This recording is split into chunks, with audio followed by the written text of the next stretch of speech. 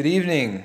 Welcome to the midnight edition of Pigeon Post, broadcasting from the kitchen again, as I didn't get to this earlier in the day. We are coming to John chapter 8, and we're going to see one of the most famous stories in the Bible, and a couple of famous sayings in the Bible, and even probably one of my favorite verses. I don't know if it'd be my favorite verse, but one of my favorite verses personally.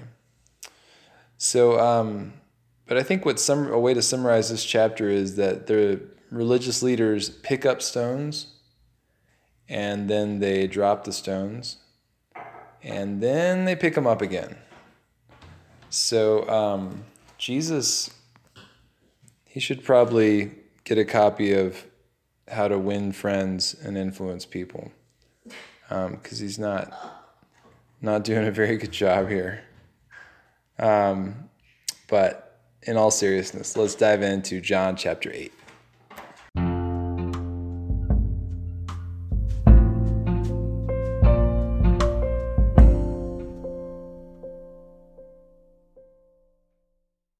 The Gospel of John, chapter 8. But Jesus went to the Mount of Olives. Early in the morning he came again into the temple, and all the people were coming to him, and he sat down and began to teach them.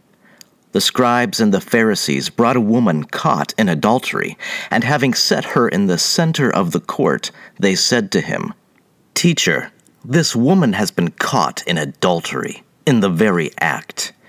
Now in the law, Moses commanded us to stone such women. What then do you say?" They were saying this, testing him, so that they might have grounds for accusing him.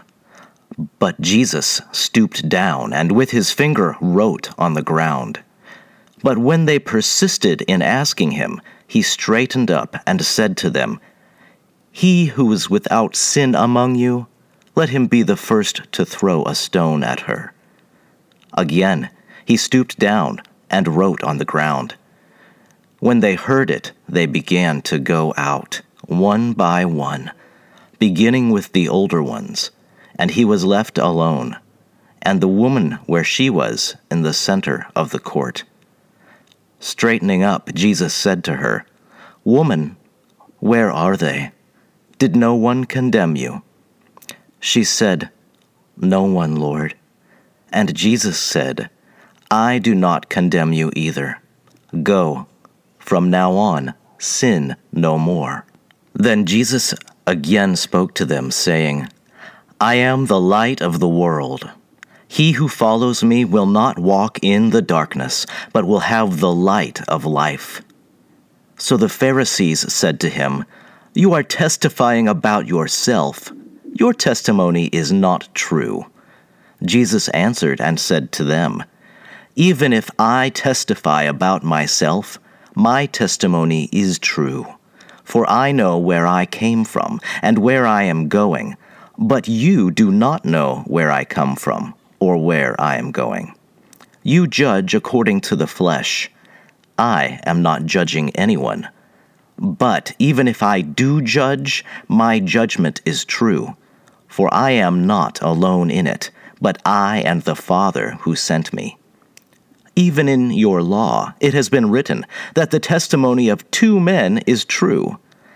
I am he who testifies about myself, and the Father who sent me testifies about me." So they were saying to him, "Where is your Father?" Jesus answered, "You know neither me nor my Father. If you knew me, you would know my Father also." These words he spoke in the treasury, as he taught in the temple, and no one seized him, because his hour had not yet come. Then he said again to them, "I go away, and you will seek me and will die in your sin. Where I am going, you cannot come." So the Jews were saying, "Surely he will not kill himself, will he? Since he says, 'Where I am going, you cannot come.'" And he was saying to them, "You are from below, I am from above. You are of this world, I am not of this world. Therefore I said to you that you will die in your sins. For unless you believe that I am He, you will die in your sins." So they were saying to him, "Who are you?" Jesus said to them, "What have I been saying to you from the beginning? I have many things to speak and to judge concerning you, but he who sent me is true, and the things which I heard from him, these I speak to the world." They did not realize that he had been speaking to them about the Father. So Jesus said, "When you lift up the Son of Man, then you will know that I am He, and I do nothing on my own initiative, but I speak these things as the Father taught me. And He who sent me is with me. He has not left me alone, for I always do the things that are pleasing to Him." As he spoke these things, many came to believe in him.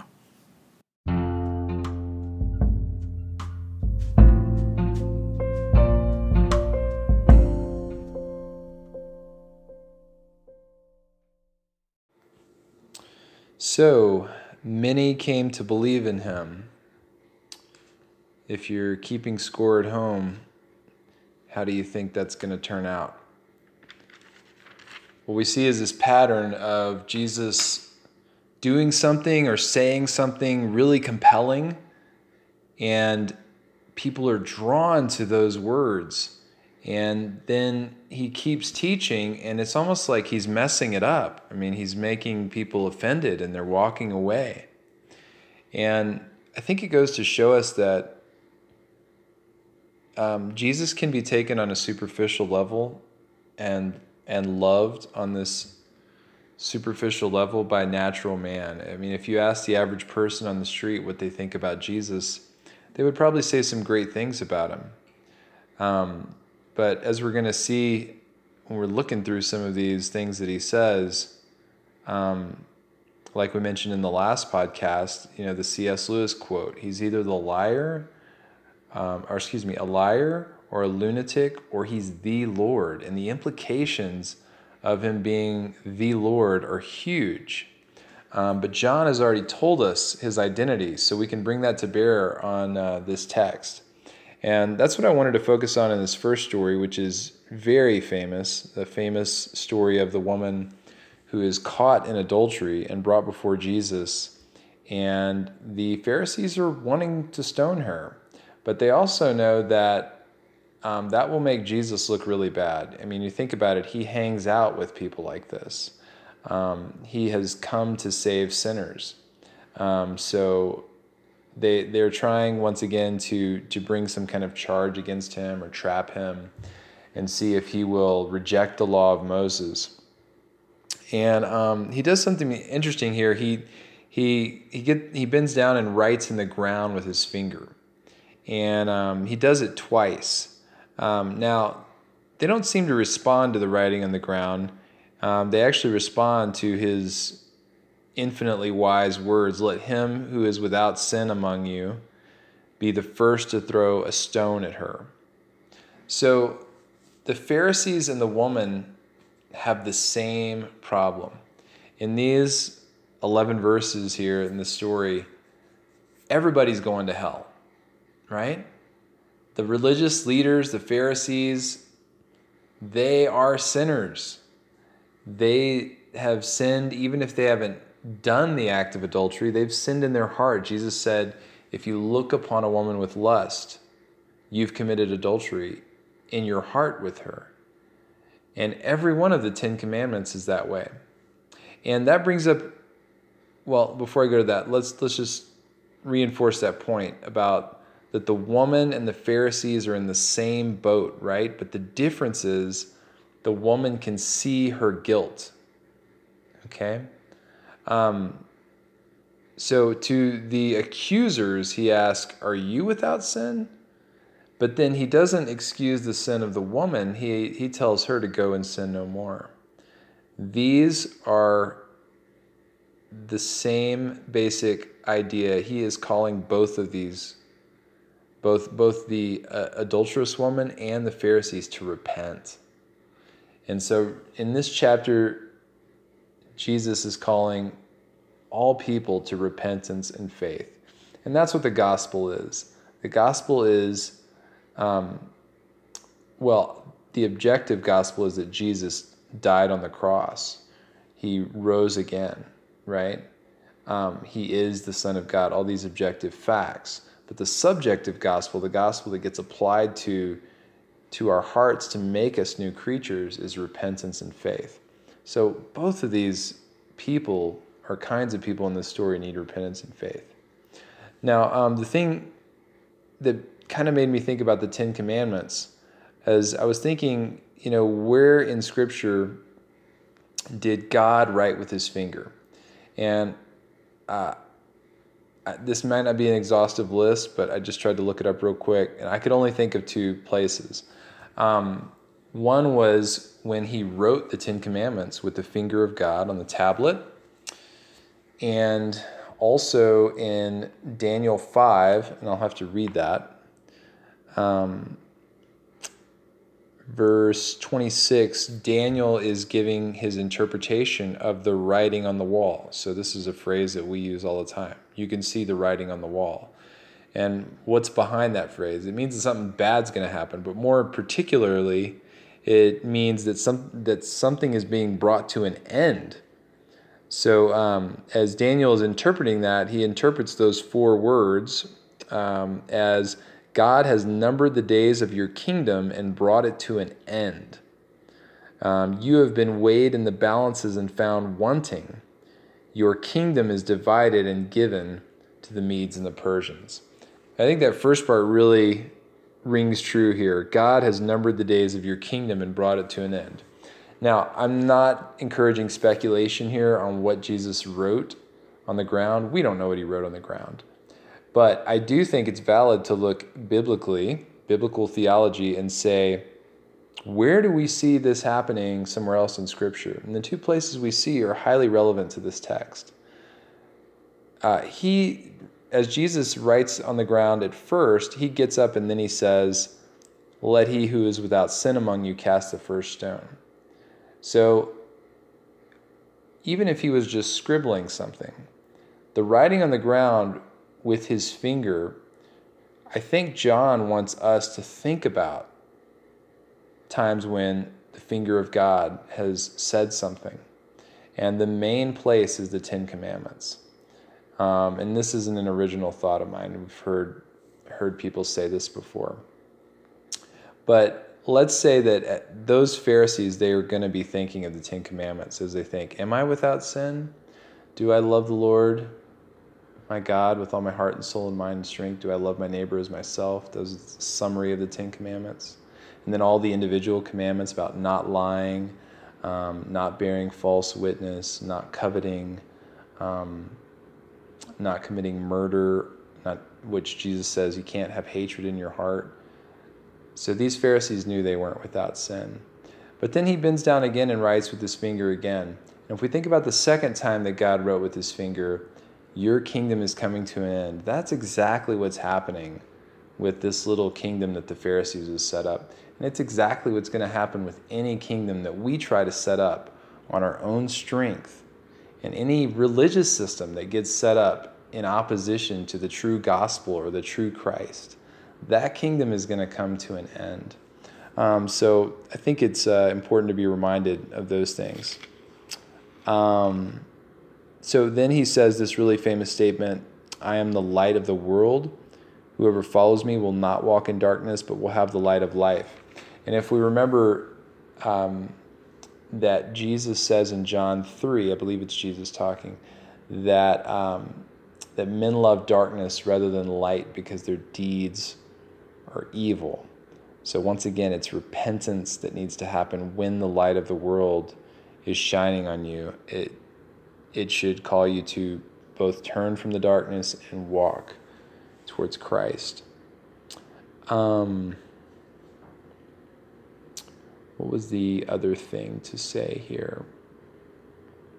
Oh, this verse really sticks out like a sore thumb. It says, In verse 24, I told you that you would die in your sins, for unless you believe that I am He, you will die in your sins.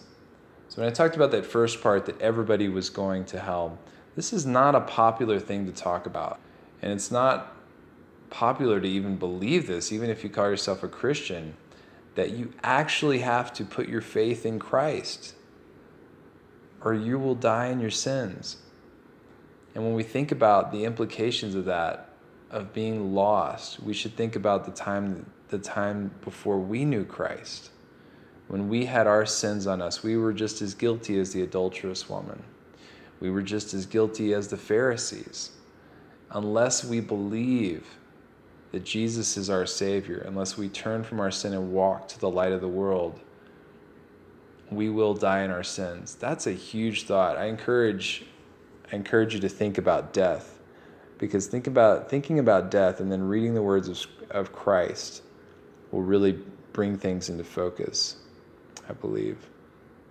So then that brings us to verse 30, where it says that many believed in him. Now, what do we think is going to happen there?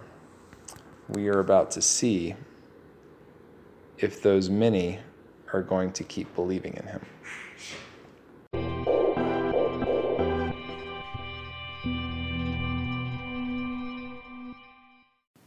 The Gospel of John, chapter 8, continued. So Jesus was saying to those Jews who had believed him, "If you continue in my word, then you are truly disciples of mine, and you will know the truth, and the truth will make you free." They answered him, "We are Abraham's descendants, and have never yet been enslaved to anyone. How is it that you say you will become free?" Jesus answered them, "Truly, truly, I say to you, everyone who commits sin is the slave of sin. The slave does not remain in the house forever. The Son does remain forever. So if the Son makes you free, you will be free indeed. I know that you are Abraham's descendants, yet you seek to kill me, because my word has no place in you. I speak the things which I have seen with my Father. Therefore you also do the things which you heard from your father." They answered and said to him, "Abraham is our father." Jesus said to them, "If you are Abraham's children, do the deeds of Abraham. But as it is, you are seeking to kill me, a man who has told you the truth, which I heard from God. This Abraham did not do. You are doing the deeds of your father." They said to him, "We were not born of fornication. We have one Father, God." Jesus said to them, "If God were your Father, you would love me, for I proceeded forth and have come from God. For I have not even come on my own initiative, but he sent me. Why do you not understand what I am saying? It is because you cannot hear my word. You are of your father, the devil, and you want to do the desires of your father. He was a murderer from the beginning, and does not stand in the truth, because there is no truth in him. Whenever he speaks a lie, he speaks from his own nature, for he is a liar and the father of lies. But because I speak the truth, you do not believe me. Which one of you convicts me of sin? If I speak the truth, why do you not believe me? He who is of God hears the words of God. For this reason, you do not hear them, because you are not of God."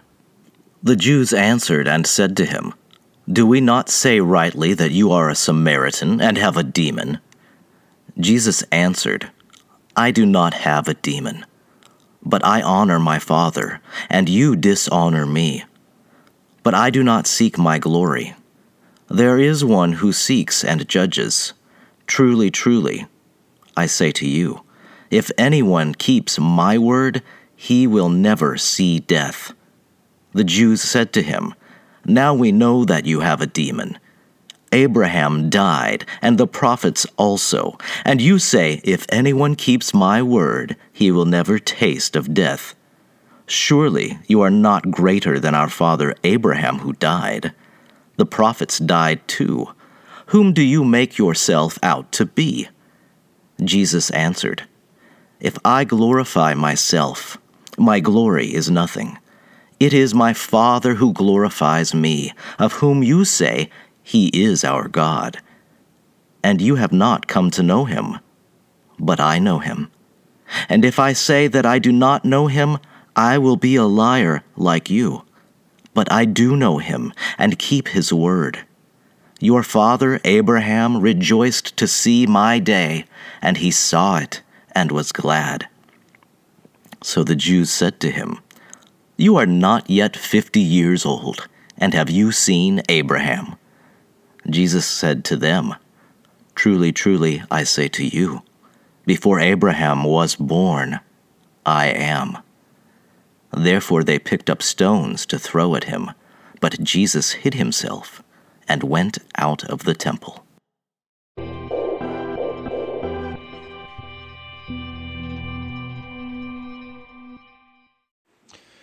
Well, first of all, I want to say Gesundheit to my wife, who sneezed at the end of the last section. I think it caught the sneeze. If it didn't, then I'm just being really weird right now, for no reason. In this section, people go from believing in Jesus to wanting to stone him. And that's just in what, let's see, 20-something verses. Why? Why do people go from this belief in Jesus to actually thinking that he would be better to be stoned and left for dead?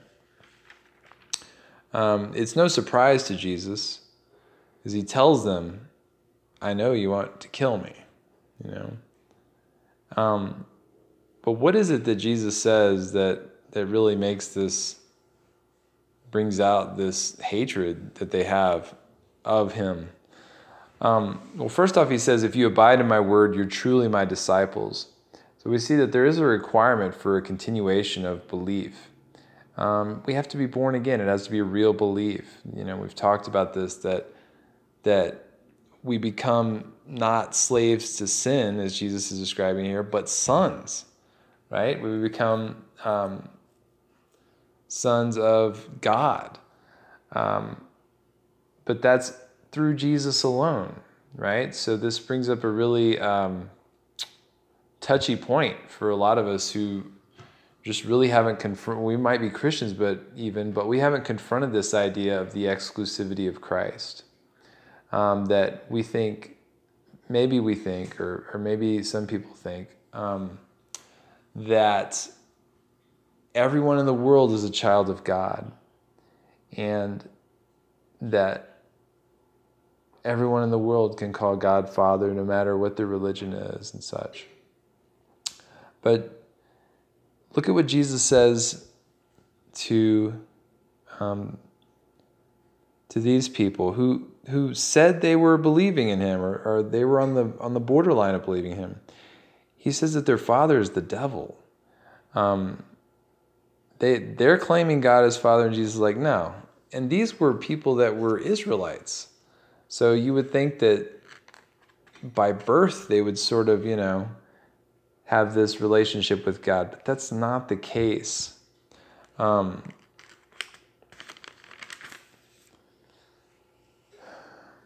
Jesus is making a really big point about himself. And that's one of my favorite verses at the end there. He says, "Truly, truly, I say to you, before Abraham was, I am."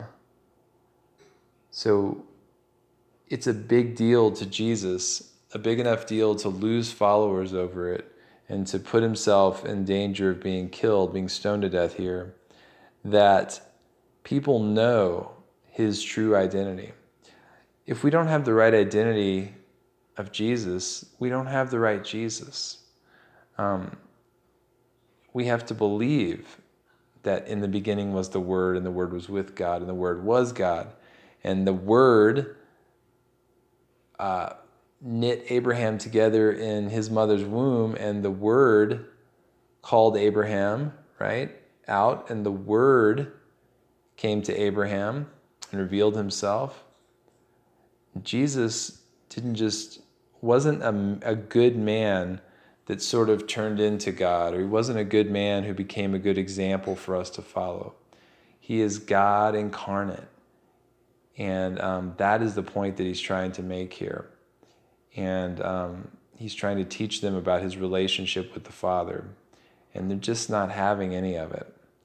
And so that's how it ends with, once again, the people that were on the borderline of believing, just basically picking up the stones and wanting to kill Jesus. So this is mounting, and of course we know that in a couple of chapters things are going to drastically, the heat is going to be turned up, so to speak, on Christ.